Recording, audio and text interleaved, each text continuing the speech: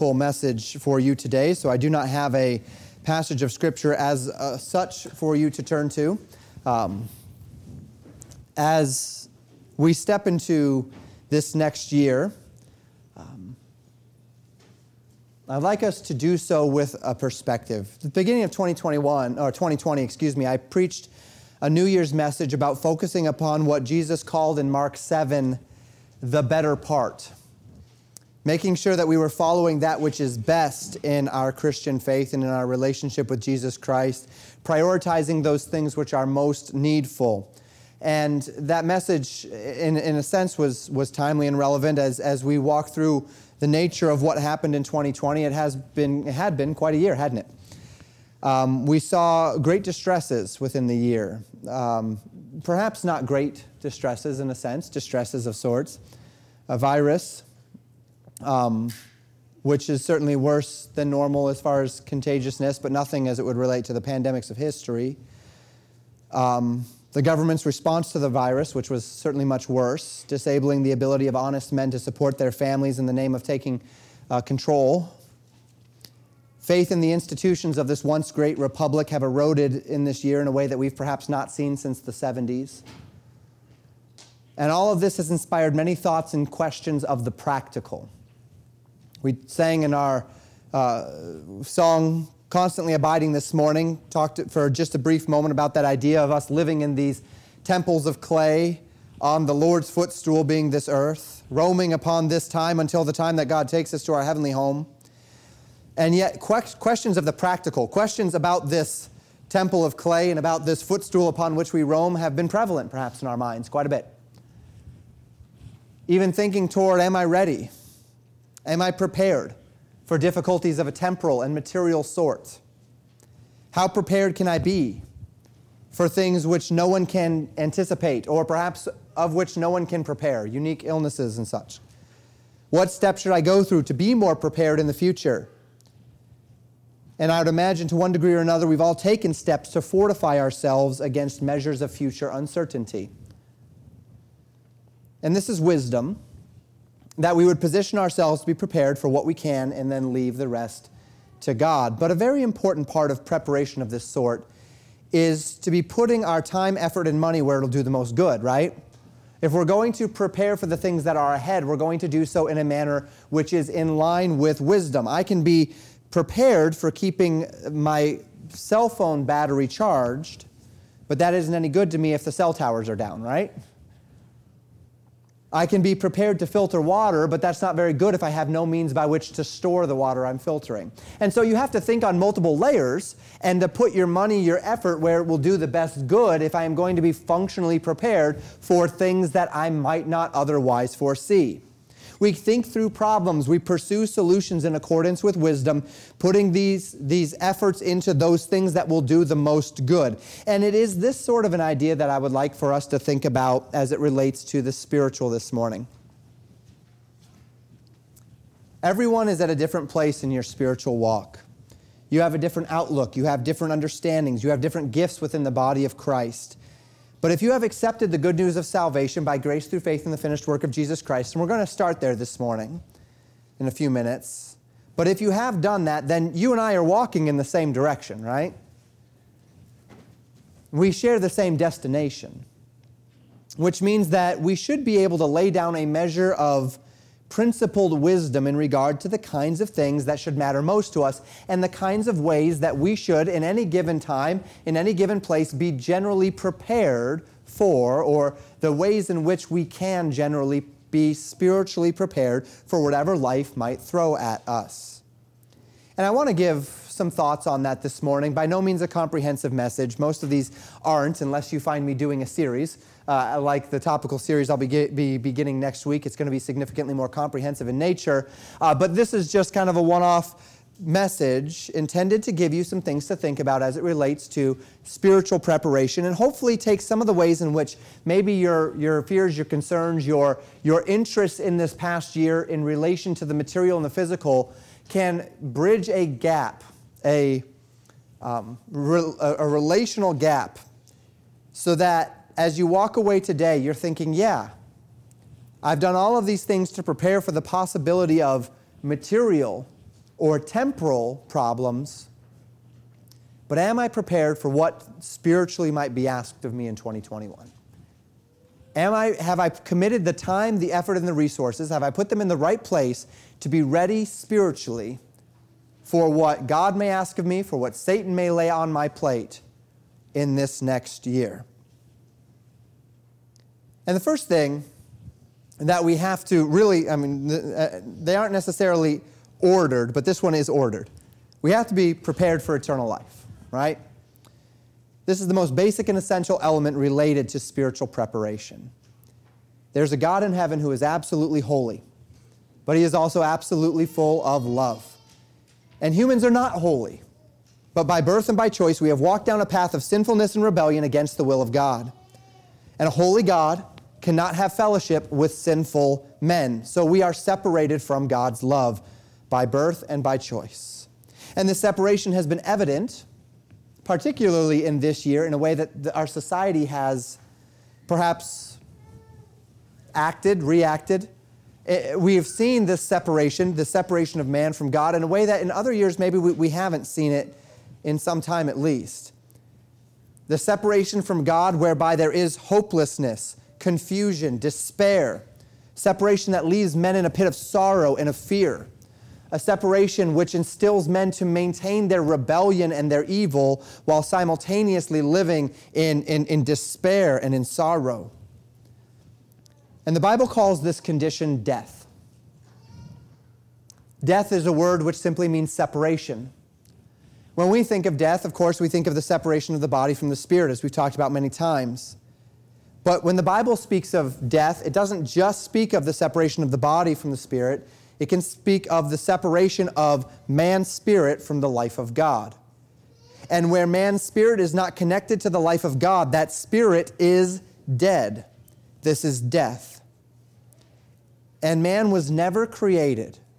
If we believe what Genesis 1 through 3 tells us, man was never created to live this way, to live separated from his Creator. So much so that as Jesus presented the concept outside of a relationship with God, man is not even truly living. So that 1 John chapter 5, verses 11, 12 says, "And this is the record, that God hath given unto us eternal life, and this life is in his Son. He that hath the Son hath life, and he that hath not the Son of God hath not life." Man was never designed to face the fears and the sorrows of death and loss and pain. These things were introduced not by God, but by sin. When Adam partook of the fruit of the tree of the knowledge of good and evil. And by sin, by man came sin, and by sin came death. So death passed upon all men, for that all have sinned. But God so loved the world, that he gave his only begotten Son, that whosoever believeth in him should not perish, but have everlasting life. God sent his Son Jesus to this earth. Sometimes we consider this more, sometimes we consider this less. We just came out of a season where we consider it more, the Christmas season. We recognize that Jesus came to this earth as a man, God in flesh, lived a perfect life, called people unto a renewal of the message that had been of old. Love the Lord thy God with all thy heart and soul and might, and love thy neighbor as thyself. And he added something new, however, this time around, something that wasn't there before. Abide in me, and I in you. As the branch cannot bear fruit of itself except it abide in the vine, no more can ye except ye abide in me. I am the vine, ye are the branches. He that abideth in me and I in him, the same bringeth forth much fruit, for without me ye can do nothing. The new thing was this revelation that in myself, I can't love the Lord my God with all my heart and all my soul and all my might. And in myself, I will not love my neighbor as myself. I need something external to come in and to change me from the inside out, to give me the capacity to do outside of me what I cannot do myself. I need Christ. And Jesus came to show us that way through himself unto life. And not only life, but as Jesus would say it, life more abundantly. And this is the offer. So John 3:36 tells us, "He that believeth on the Son hath everlasting life. And he that believeth not the Son shall not see life, but the wrath of God abideth on him." This is the ultimate step in spiritual preparation. Don't take that the wrong way. It's not the end, it's the beginning. It's the first step, not the last step. But it's the big one. That joy and contentment longed for among all men, but ever out of reach in this life. This unsaid universal understanding that there is something missing from the human experience as understood through the lens of our senses. It is found in the blessed reality that Jesus Christ came to this earth to die that you might experience life. The kind of thing that God designed you to live. And all who receive that gift of salvation, all who follow him, shall not come into condemnation, but be passed from death into life.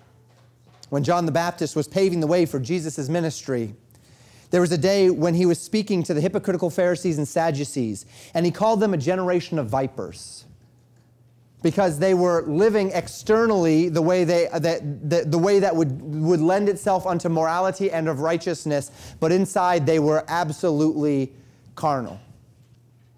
And he asked them in Matthew chapter 3, verse 7, "Who hath warned you to flee from the wrath to come?" Calling these men, and with them all men,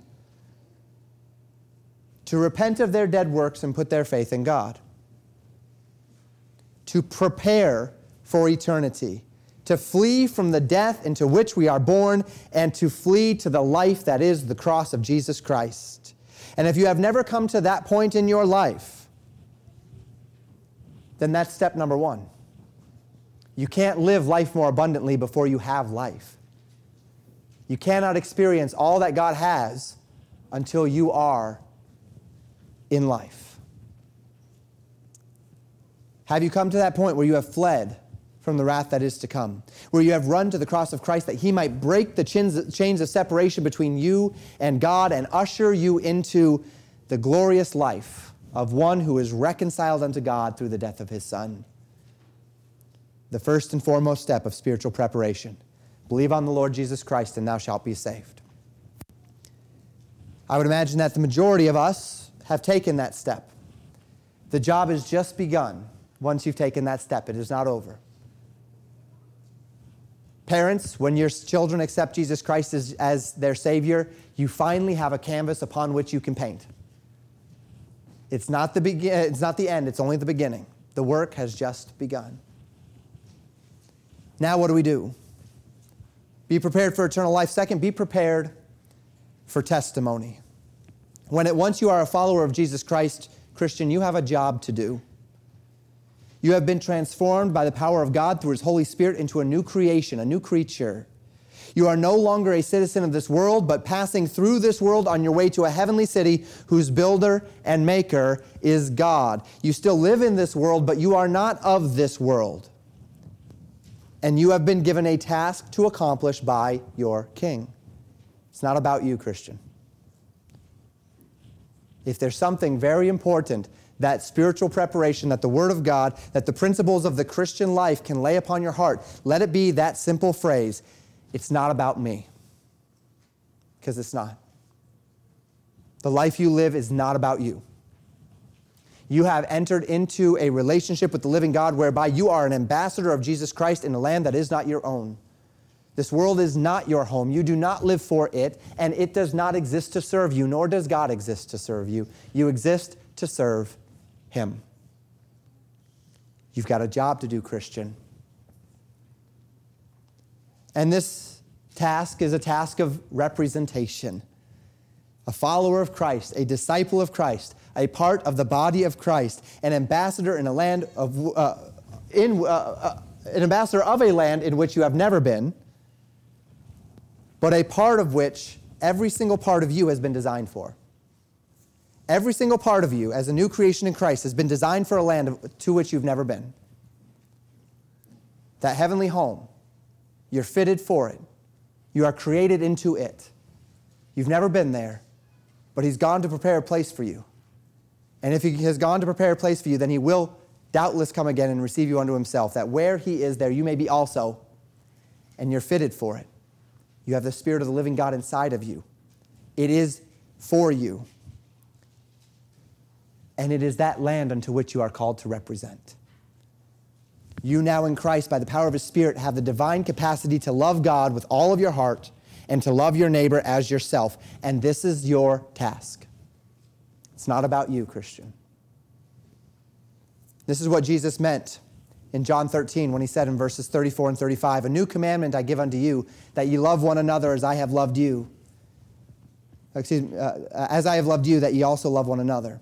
By this shall all men know that ye are my disciples." How? If ye have love one to another. Our testimony before the world is rooted in this. Your testimony before the world is not rooted in what you're wearing.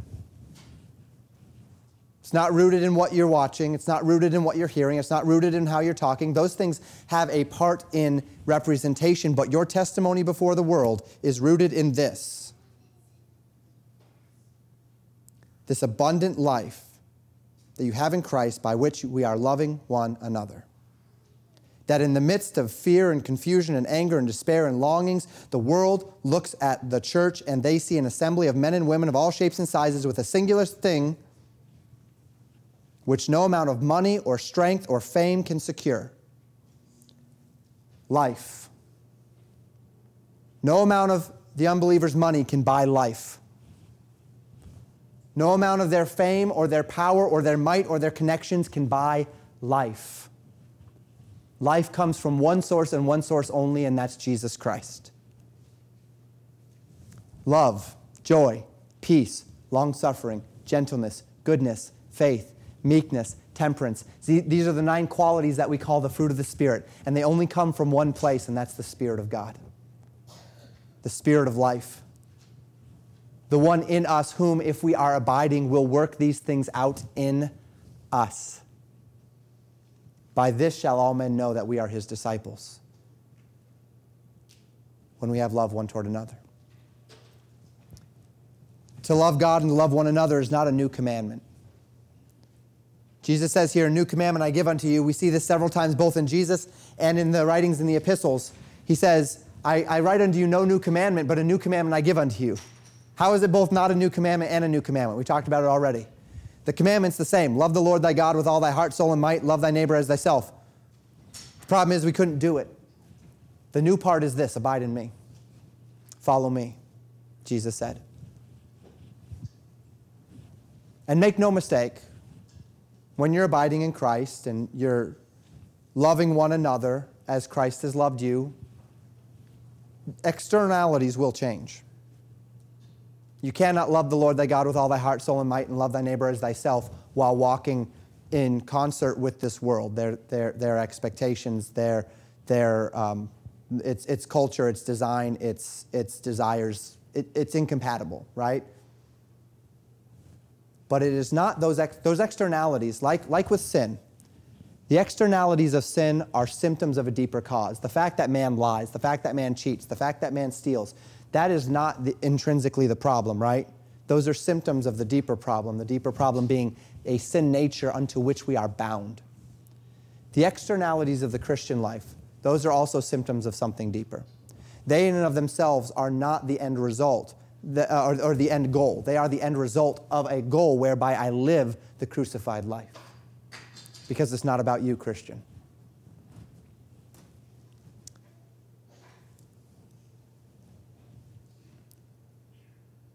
And so we love God, and we love one another. And we live this power of a changed life, the power of a freed conscience, life more abundantly. This is what Jesus brought to us. And this is what we are called to live. The world will not know that you are Christ's followers explicitly by the externals, because anybody can conform to externals. Anybody.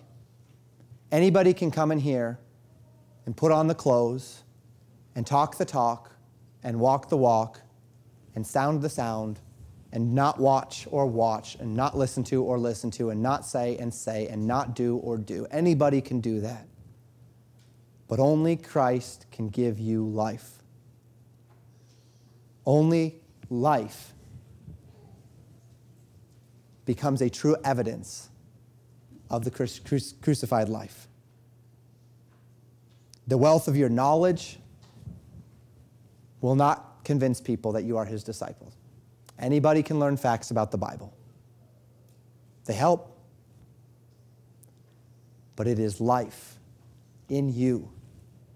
It is the fruit of the Spirit in you. It is that is our testimony. Are you spiritually prepared today to be a testimony to the world? When you step out of these doors, when you interact with the world around you, I'm not asking you what they see externally per se, what they hear externally per se. I'm asking you, do they see someone who is alive, who is living life, who is manifesting the life of Christ, who is manifesting the fruit of the Spirit?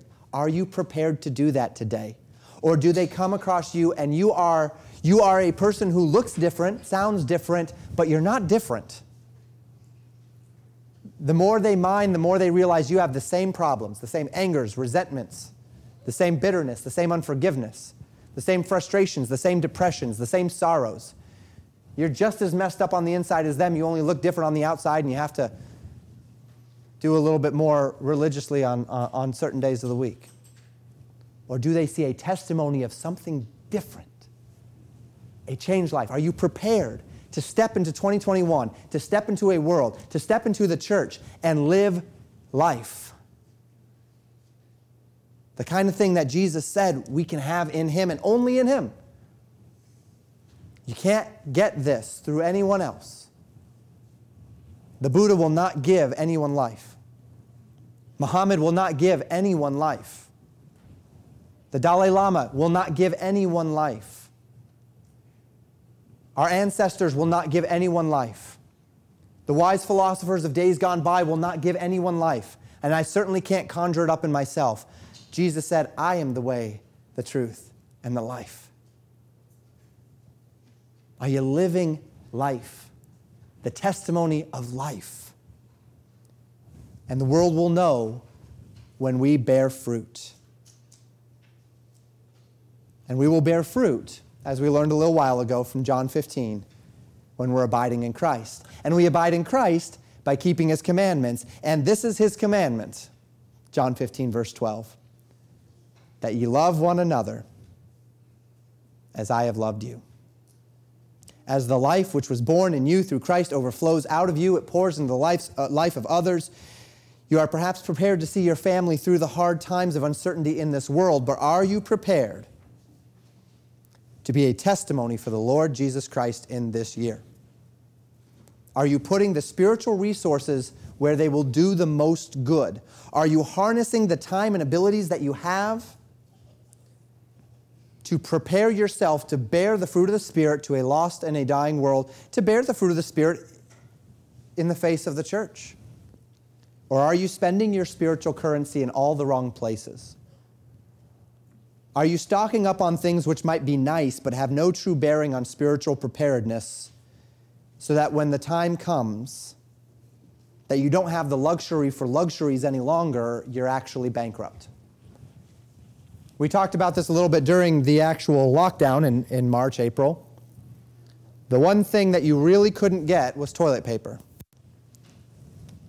If things go bad, toilet paper is not going to be high up on the list of the things we need, folks. It made people feel a whole lot better, like they were doing something, like they got the very scarce commodity that was missing. But it's not going to do anyone much good outside of that, if things were really a problem. We can do the same in our spiritual lives, can't we? Are you committing all of your resources to looking good, sounding good, trying to be good, while simultaneously completely ignoring the nature of life?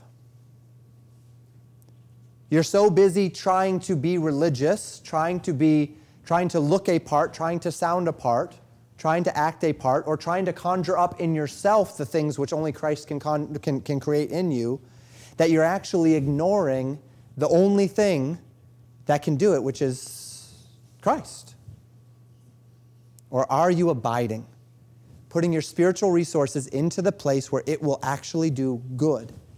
Abide in Christ. How? Keep his commandments. What? Love one another as I have loved you. Into what are you investing? Are you prepared to be a testimony? And if you're struggling as a believer living out the reality of the life into which God has born you into, it's time to begin asking why. If the reality of your Christian life is not the fruit of the Spirit, there's only two possible reasons why. First, you're not in Christ. You're not a believer. Or second, you're carnal. You're living in sin.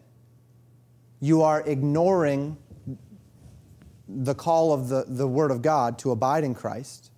You're ignoring the call of the Word of God to keep His commandments. You're ignoring His commandments. Those are the only two possible reasons why you're not bearing fruit. You don't have the Spirit of God, or you're quenching or grieving the Spirit of God, right? Because if you're not quenching or grieving the Spirit of God and you have the Spirit of God, then the Spirit of God will be manifesting itself in you.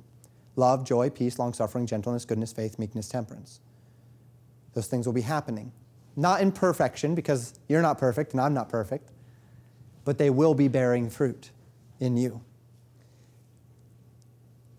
And now's the time for us to be thinking about these things. Because things are still relatively easy right now, right? This is the time for us to be thinking through our testimony. This is the time for us to be thinking through spiritual strength. We had some spiritual casualties in 2020. Spiritual casualties to this church. People who were not able to handle the spiritual weight of what 2020 asked of them. Our church is still trying to repair some of those souls. Working on that process, trying to help people back through. Are you going to be a spiritual casualty? Are you going to be offended, the word is in the Scriptures, stumble, because you've been putting your resources not where they do the most good, but where they're not helping?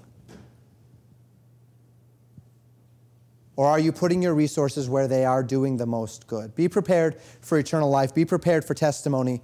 Third, be prepared for suffering.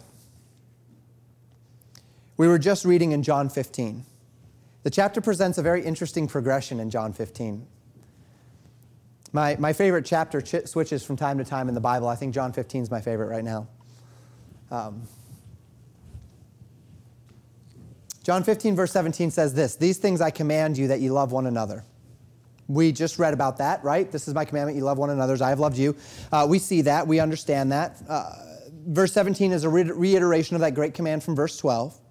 The command in which if we keep it, we will abide in Him, and if we abide in Him, we will bear much fruit, and if we bear much fruit, then we will be Christ's disciples, so shall you be my disciples, right? This is verse 8. "Herein is my Father glorified, that ye bear much fruit, so shall you be my disciples," John 15, 8. But spiritual preparation is not a fair weather endeavor. As a matter of fact, spiritual preparation is a preparation unto some end. Should the Lord be gracious and we never enter into suffering in this country, it's a spiritual preparation at the very least for what our next point will be, rewards. But as a means unto an end, we recognize that the spiritual life is not a life of promised prosperity.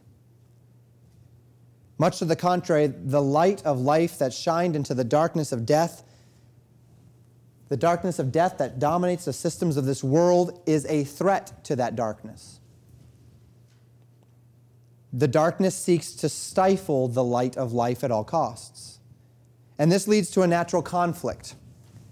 As a Christian endeavors to love one another and so bear the light of life, living life and life more abundantly, and as we do this thing, living out the life of the love of Christ that Christ has shined into our hearts, the world comes to a problem point. See, the world loves, for a time at least, the general fruit of Christianity. Out of Christianity flows kindness, generosity, selflessness. And these are things that the world loves. But you know what the world does not love? The light that leads to that fruit. It cannot abide the testimony of Christianity, which calls people out of the darkness of their own hearts, in which the fleeting and empty pleasures of the world pale in comparison to the joys of the crucified life, and then leading them into the light of life, where they discover the blessed liberty of living for the world that is to come and not the world that is. And why does the world hate this so much? Because when the light shines into darkness, it exposes their darkness. It's not, if Christians are living properly, Christians are not condemning the world, but the light that is in them is condemning the world. It is not your place, nor is it mine, to judge the world, to condemn the world. But as we live the light, the world will feel judged. The world will feel condemned. And the reason why is because it's exposing their darkness. They love their sin. They want to be kind, they want to be generous, they want to be selfless, but they don't want to give up their sin.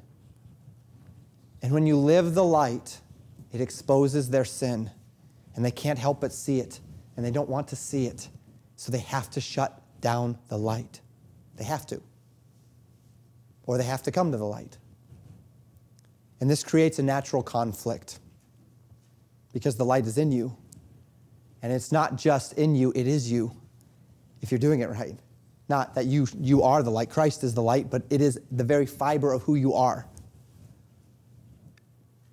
Which means in order to shut down the light, they have to shut down the Christian. So we continue in this same chapter, John 15. These things I command you, that you love one another. Verse 18, the next verse. If the world hates you, you know that it hated me before it hated you. If you were of the world would love his own. But because ye are not of the world, but I have chosen you out of the world, therefore the world hateth you. Remember the word that I said unto you, the servant is not greater than his Lord. If they have persecuted me, they will also persecute you. If they have kept my sayings, they will keep yours also. But all these things will they do unto you for my name's sake, because they know not him that sent me. If you were of the world, Christian, the world would love you. Because the world loves its own. The world doesn't care if you're religious or non-religious, as long as you're of the world. The world doesn't care what you look like as long as you're one of them. The world doesn't care what your preferences are as long as you're one of them. But as soon as you're no longer one of them, as soon as you start living for something else, someone else, as soon as you start living for the heavenly home, as soon as you start manifesting the light, not just some shade of darkness, you are no longer of the world. And Jesus Christ is the prototype of what the world does to those who are not of the world. If you're living the crucified life, begun when you were created anew in Christ, continued through keeping Christ's commandments to love one another, you are not of this world, you are of the Father, chosen out of this world. The world, Christian, will hate you. Now, I'm not saying that the people, that your neighbors will hate you. They may not. We live in a very unique society, and because of that, Christians have seen a blessed small amount of persecution, and that's a wonderful thing. We should not go looking for persecution. We should not become odious to people to try to conjure up persecution. We should not throw ourselves into people's faces in order to get them to hate us. None of this. That's not the Christian life. But the world, which 1 John says is the lust of the flesh, the lust of the eyes, the pride of life. And those who are sold out to that system will hate you. And the temptation then is to hate them that hate us. Well, if you're going to hate me, I'm going to hate you back. To put up our defenses, to fight tooth and nail for our self-preservation. But this is not what the Christian does. When the darkness seeks to envelop, the world desire is to watch your Christian testimony crumble under the weight of their evil. When they see you use fire to fight fire, when they see you compromise your testimony in order to fight them, they're fine with that. They've won. You have snuffed out your own light. mission accomplished. Sure, they may lose some battles on the external because you fought back, but they've also won because you've snuffed out your light. Because you're no longer living the crucified life. It's about you now. And remember, it's not about you, Christian. And the minute you make it about you, that light goes under a bushel. And the world is fine. The world is satiated. The world the devil, temptation may go away. The world will leave you alone because you've put your light under a bushel because you're no longer effective. They're satisfied. To fight fire with fire is to give up the very thing which makes you distinct, to give up your testimony. So, Christian, are you prepared to love your enemy when persecution comes? So that the more the world hates you, the more you live out Christ's love. Jesus continued.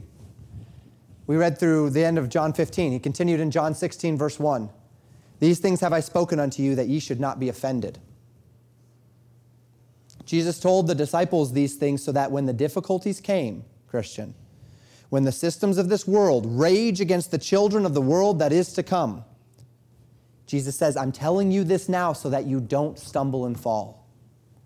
I'm telling you this now so that you're ready, so that you're prepared, because when the day comes, there will be casualties. When the day comes that true persecution hits this land, I don't know if it's going to be sooner or later. I pray that my children and my children's children do not have to go through it. I pray that they can live as I have lived to this point in my life. Free to tell people what I believe, free to live out my convictions, free to do what I would desire to do before the Lord in good conscience without fear of reprisal. I pray that that's the case. But if it is not, are you prepared or will you be offended? Will you snuff out your own light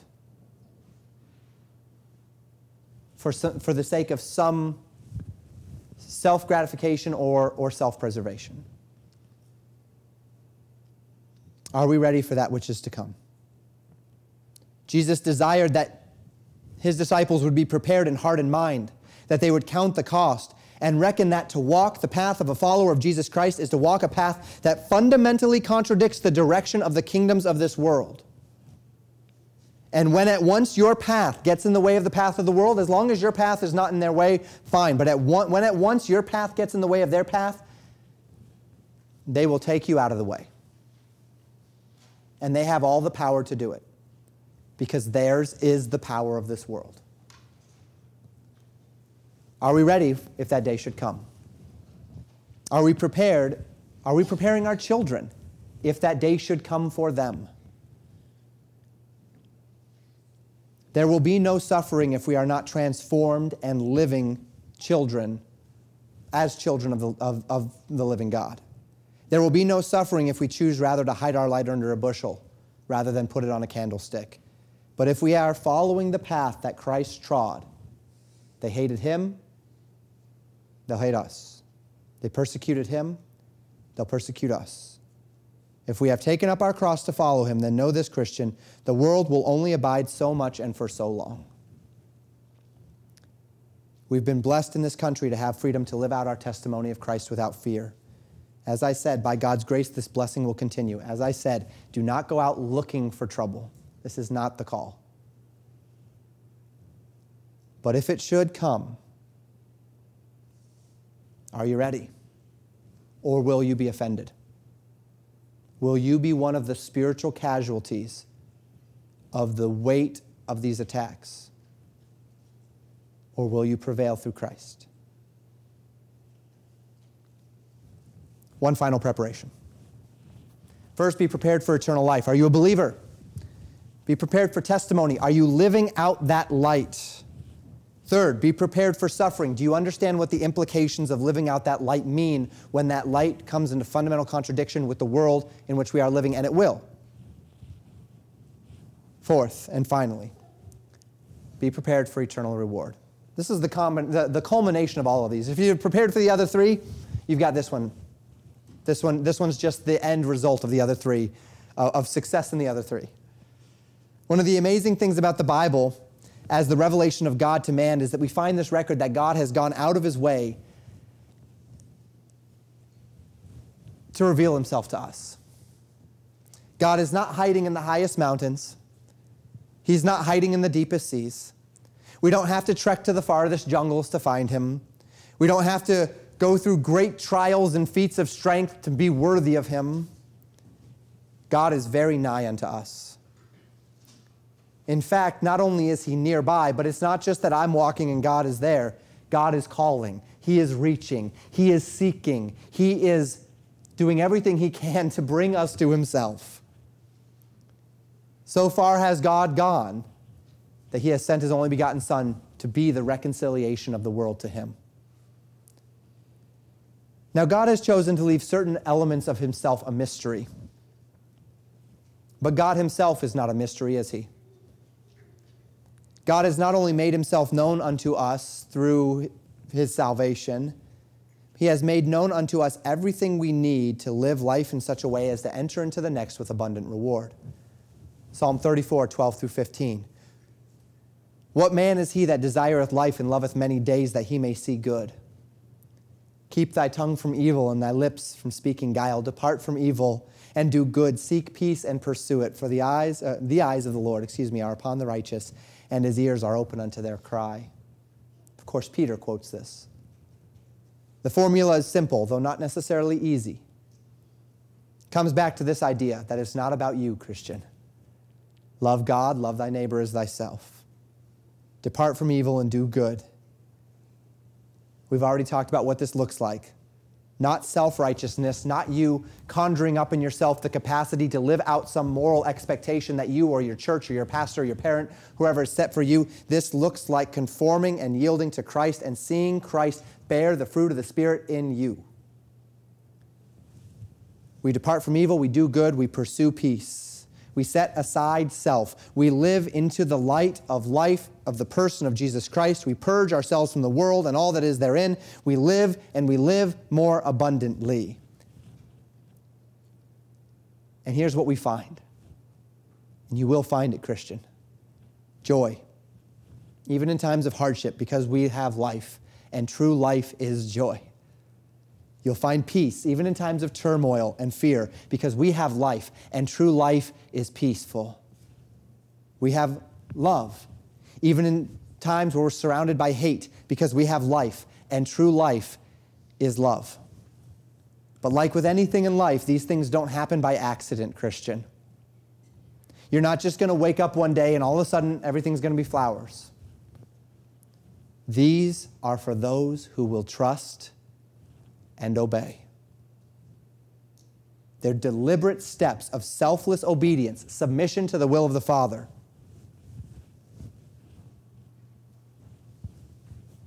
Recognizing that in obedience, in submission, when I yield, when I give in to God, that's when I win. And the question for us today is, are you spiritually preparing to live this life with an eye toward the life that is to come? Are you in the faith? First question, are you in the faith? Have you accepted the springs of living water? Are they bubbling up in you unto eternal life by grace through faith in the finished work of Jesus Christ? Are you in the faith? Don't take that question for granted, Christian. I'm not trying to plant doubts, but don't take that question for granted, listener. Christian, you can take it for granted. Listener, don't take it for granted. Are you in the faith? Have you accepted Christ, or are you playing the game? Second, are you prepared to be a testimony? Are you investing your spiritual capital where it will do the most good to accomplish this great command, love one another as I have loved you? Are you bearing the fruit of the Spirit? Are you living out that submitted life? Is life about you, or is life about Christ? Are you prepared for the possibility of suffering? Knowing that as you live in this world as a citizen of the world that is to come, a heavenly country, you will come into natural conflict with the direction of the world around you. Again, that may not mean your neighbors. That may not mean our government. But when you look, and it's obvious today, when you look at the direction of the world, the way the flow of the world is flowing, and it's always been this way. Sometimes it's easier to see, other times it's not. But when you look at the flow of this world, you know that that's the opposite of the flow of Christ, right? You can see it. It's obvious. Lust of the eyes, lust of the flesh, lust of the eyes, pride of life, that's the direction of the world. That's the direction of culture. That's the direction of society. Even in good days, even in days when things are more moral, that's still the direction. It's the inevitable direction of society. It's the inevitable direction of an unbelieving world. They can't go in any other direction. They are children of their father, the father of lies. And if you're a child of the living God, then you love not the world, neither the things that are in the world. For all that is in the world, the lust of the flesh, the lust of the eyes, and the pride of life is not of the Father, but is of the world. And as James says, to love the world is enmity with God. You can't have them both. No man can serve two masters. For either he will love the one and hate the other, or he will cling to the one and despise the other. You cannot serve God and mammon, Christian. And so what do? We lay up treasure in heaven, where neither moth nor rust doth corrupt, and where thieves do not break through and steal. Why? Because as Jesus told us in Matthew chapter 6, where your treasure is, there will your heart be also. Are you prepared, Christian? Are you thus preparing yourself to earn rewards? Ready to set yourself aside for the promises of God? It's not about you, Christian. To earn the rewards of the life that is to come. Do you see it? Can you see with those eyes? These physical eyes, we see these chairs, we see this pulpit, we see the lights, we see these things, we see this technology, we see everything that would appeal to the things. But do you have those spiritual eyes to see that heavenly kingdom, the promises that are therein, the opportunities that we have now to build up that treasure, to hear those words, well done, thou good and faithful servant? Are you preparing? I have no idea what 2021 is going to bring.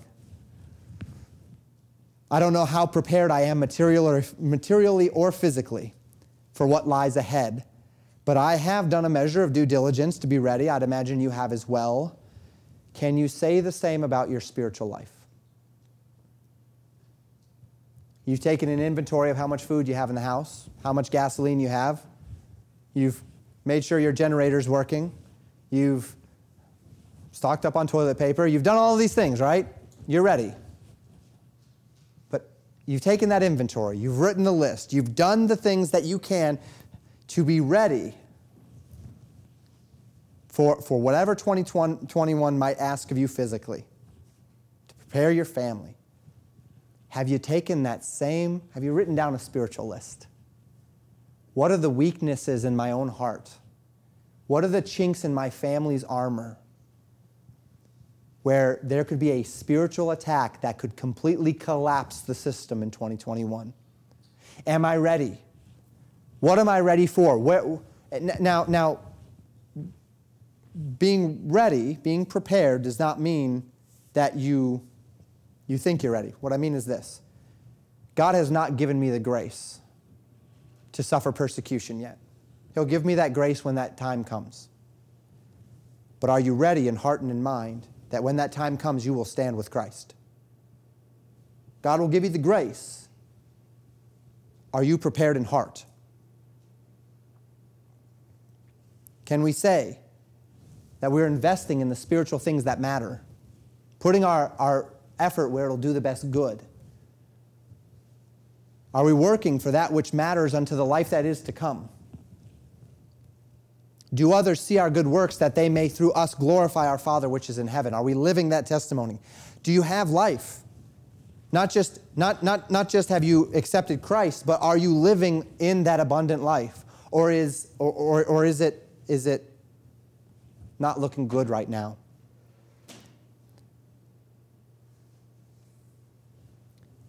"2020 was hard on a lot of Christians for any number of reasons.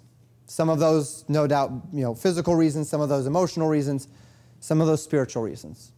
Some Christians were offended in 2020 because the burdens of this world and of the temptations of Satan hit them harder than usual, and they did not have the spiritual armor to deal with it. By God's grace, 2021 will be an easier time, but don't count on it. If you barely scraped through your spiritual walk in 2020, 2021 presents a spiritual danger to you. And now's the time. When you meet the enemy, it's too late to train. It's too late to go get your armor on. Now's the time. We're going to talk about that over the next several weeks. But now's the time, Christian. You're a child of the King if you've accepted Jesus Christ as your Savior. If you haven't, come join us. Enter into life. By grace through faith, make the choice. Accept the gift. It's there for you. Whoever is thirsty, Jesus said, let him come and take of the waters of life freely. But if you've taken of those waters, if you're in Christ, you're a child of the King. You're born into eternal life by no merit of your own, by no effort of your own. You didn't deserve it. You can't earn it. You can do nothing to keep it. But by God's grace and through His power, you can, if you will trust and obey Him, walk worthy of it and be spiritually prepared for whatever this next year might ask of us. Let's close in prayer. Father, I pray for God's people. Help us to be a prepared group of people. Help us to be ready for whatever Satan, the world, the flesh, and the devil might throw at us in 2021. 2020 was a year defined by spiritual darkness. We know that the deceits and the minions and the philosophies of Satan and of this world were pushing strong at the door of culture, strong at the door of hearts, that people are scared, that they are confused, that they are angry. But Father, we know that these things are not of you. For your word tells us that God has not given us the spirit of fear, but of power and of love and of sound mind. Your word tells us that the wrath of God, man worketh not the righteousness of God.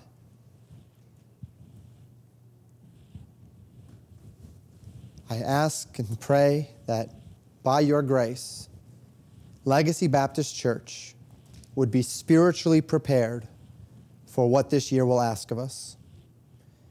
That of those who are among us, and even those who have been subverted to one degree or another, and unto which we would desire to bring back and call back, that we would lose none. That instead, these times of difficulty, however minor or major they may be, will strengthen us in you. That we would live out the birthright we have in Christ of these fruits of the Spirit unto which you have called us. And may we see 2021 as a year of great spiritual gain. Not for our own sakes, for it's not about us, but for your glory. Pray in Jesus' name, amen. Thank you for listening to Pastor Jamin Wickler from Legacy Baptist Church in Buffalo, Minnesota. More information about Legacy Baptist Church and a library of sermons are available at www.legacybaptistchurch.net.